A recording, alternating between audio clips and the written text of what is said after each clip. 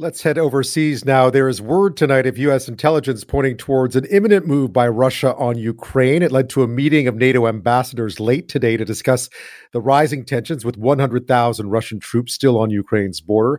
And Western nations, including Canada, are ordering their citizens out of Ukraine now. The diplomacy continues. So does the threat of sanctions if Russia were to invade.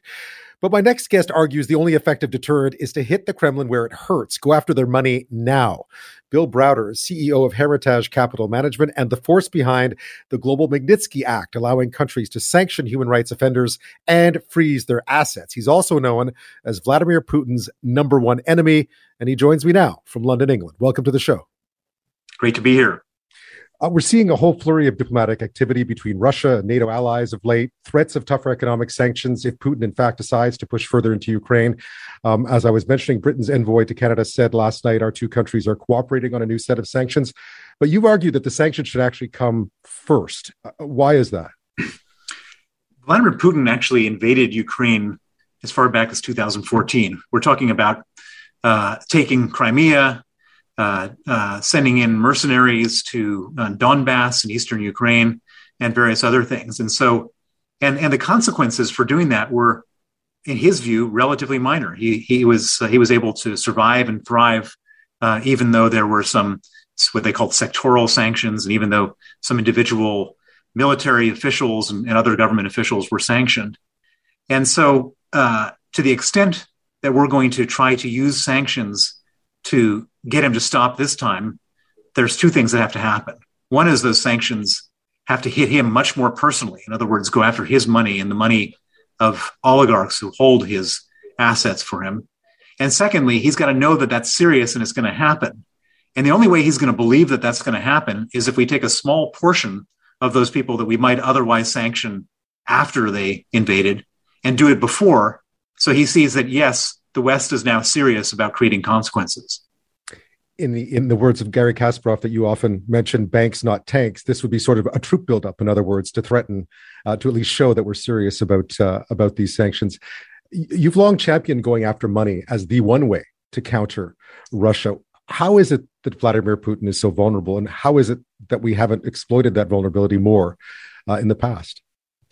Well, most people who develop policy think of others in the policy world as being like them. So if you're a U.S. government official, you've chosen to go into government service to serve your country, or the same thing with Canada. But there's not a single official in Russia that went to serve their country. They go into government service to steal money. And so the psychology is totally different. These people only care about their money. They want to maximize profits. They want to steal as much money as they can. And Vladimir Putin is the biggest thief of all these people. And that's why he's tried to stay in power forever, is to continue to steal money and to not pay any price or face any consequences for stealing money.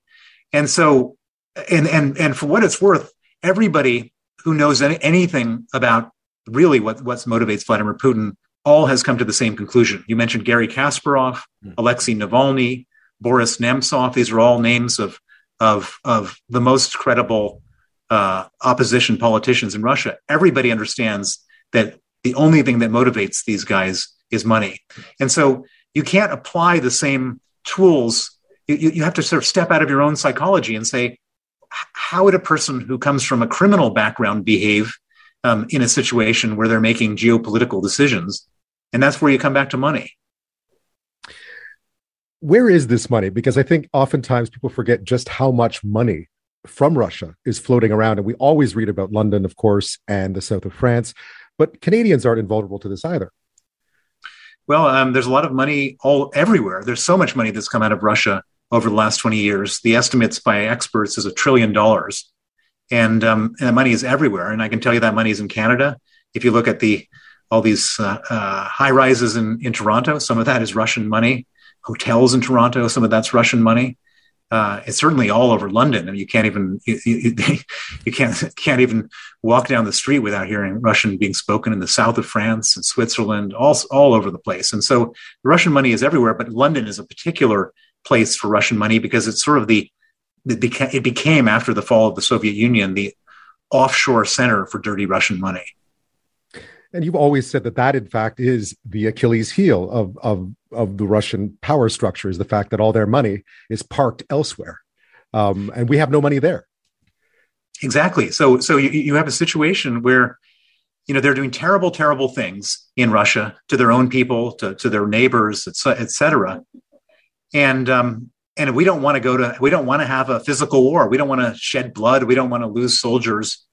But at the same time as they're doing these terrible things, the thing that they value the most, which is their money, is being held in the West.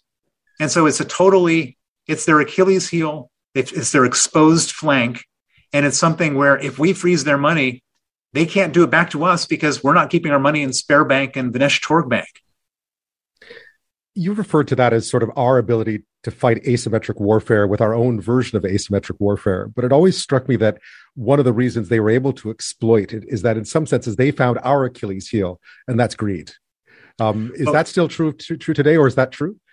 It's absolutely true, but it created the opportunity as well. So yes, in London, this city of London is levitating off of a sea of dirty Russian money. And because of all this money floating around, it's become the most permissive place where nobody was asking tough questions, nobody was being prosecuted, et cetera. And that was a problem, and that has been something really sort of upsetting for people like me for a long time. But now all the money is here, and that creates the leverage. Britain, which is a relatively small country by population standards, et cetera, can punch way above its weight because there's so much dirty Russian money here that can be seized. How do the sanctions work? How would they work? In the most basic terms. Sorry, it's pretty straightforward. So we make a list of the 50 oligarchs who hold Putin's money, and there's no mystery of who these people are. Alexei Navalny, the opposition politician who Putin tried to poison and then put in jail, has made a list of 35 of them. Many other very credible people on Russian corruption have made other lists. We make a list of the top 50 people.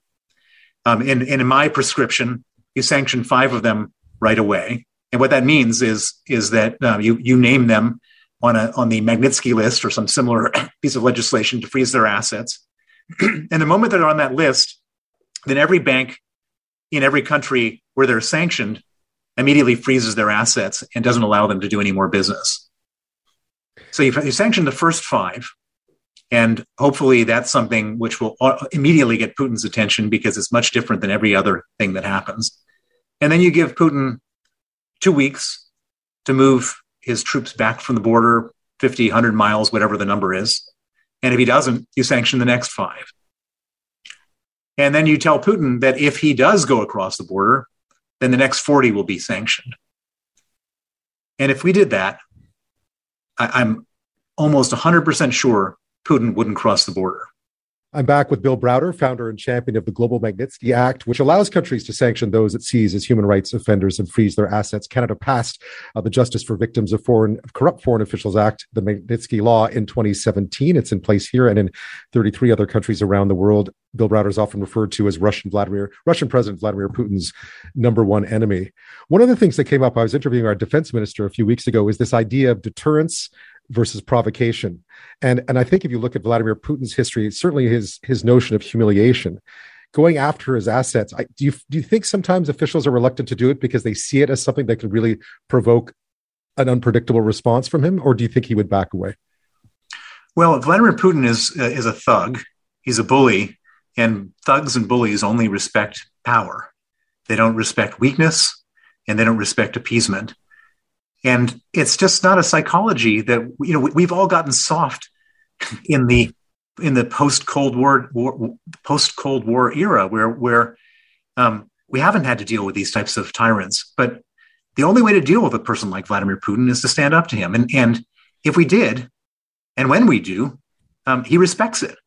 And so I think it's really sort of weak and almost pathetic to say we don't want to provoke him. You have to stand up to him. And so I strongly disagree with that attitude. And I think that Putin sees that as just sort of an invitation to do whatever he wants.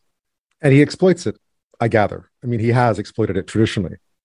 So let's just look at the history. So Putin started his whole career by carpet bombing Chechnya to the point of extinction. He then invaded in 2008 Georgia. He then in 2014 took Crimea and then went into eastern Ukraine. After that, he was dropping bombs on civilian hospitals in Syria. He's been sending his assassins to the UK to poison his enemies in Salisbury and in London. He's cheated in the Olympics, shot down passenger planes, and nothing really has happened. He's, a few minor sanctions here and minor sanctions there, but he's felt totally empowered to carry on doing this bad stuff because nobody really stands up to him. You stood up to him, or you've stood up to him. Perhaps the listeners aren't familiar with the Magnitsky story. Just a bit about what drove you to try to go after Vladimir Putin and oligarchs with this Achilles heel of their money. So the story is basically I was running an investment fund in Moscow. I started to complain about corruption in the companies I invested in. As you can imagine, the people working with Putin weren't so happy about that. I was expelled from the country, declared a threat to national security. My offices were raided. My lawyer, Sergei Magnitsky, started to investigate. He discovered a massive $230 million fraud that was committed using the documents seized from my office. He exposed it. He testified against the officials involved, and he was subsequently arrested, tortured for 358 days, and killed on November 16, 2009, at the age of 37. And I've made it my life's work to go after the people who killed him. And that's culminated in a piece of legislation called the Magnitsky Act, which freezes the assets and bans the visas of the people who killed Sergei and the people who commit other gross human rights abuses in Russia and around the world. And there are now 34 countries with Magnitsky Acts, and it's totally infuriates Putin and the Russian elite because this is the one place where they don't have any control over the situation. They're completely vulnerable to decisions of the West. And that has made me his number one enemy. He's threatened me with death, kidnapping. They've issued 8 Interpol arrest warrants against me. They've come to the British government on multiple occasions to try to have me extradited. They've sued me. They've pursued me. They've made movies about me. I'm really sort of just the person they hate the most, because if I can do this, if I can stand up to them, it sends a message that other people can stand up to them. And if other people stood up to them, then they wouldn't do the stuff they do. Canada passed essentially the Magnitsky Law in 2017. We've seen 33 other countries pass similar laws. Are they being used effectively right now? Because we're seeing sort of a new, or at least we see an encroachment now of more totalitarian or more authoritarian regimes. It would seem that their money would also be an effective way of trying for democratic nations to try to fight back. Are you seeing it used effectively? It's a very sporadic story. In some places, it's being used excellently. The United States has really been the leader on this, with I think more than 500 people and entities sanctioned. Canada passed the Magnitsky Act in 2017 unanimously.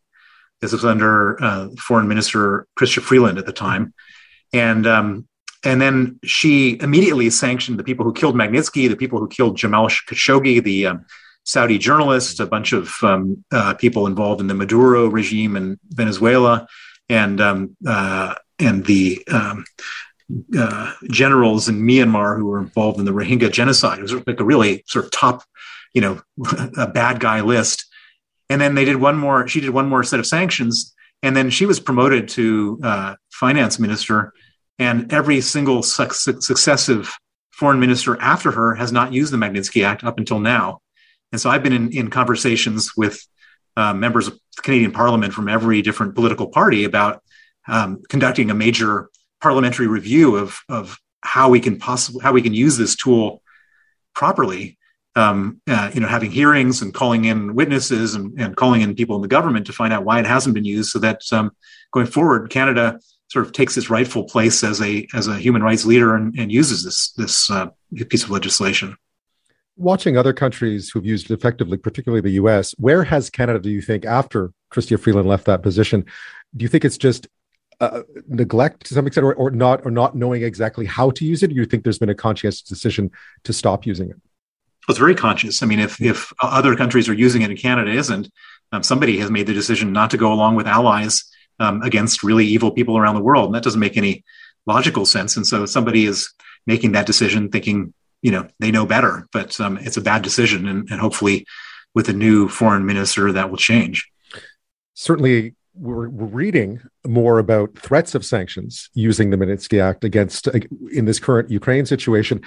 Is this time really, are a lot of people watching Canada to see, I know we're not at the forefront of Vladimir Putin's mind, but will people be watching Canada to see our reaction to this particular crisis to figure out where we stand as far as containing Vladimir Putin is? Well, the only person that matters is Vladimir Putin watching. And so if the United States and Canada and the United States and Britain have said very specifically that they're going to sanction oligarchs, which they have said, Putin's oligarchs, and Canada hasn't said that, he's noticing that. He's noticing exactly who's saying what. And he's looking for divisions among allies. And so I've been saying to whatever Canadian politician is ready to listen that you need to, put your chin up to the bar and do what your allies are doing in relation to the most effective banks, not tanks, way of stopping a war. Bill Browder, thank you so much for your time today. Thank you. Bill Browder, CEO of Hermitage Capital Management, the force behind the Global Magnitsky Act, as he described.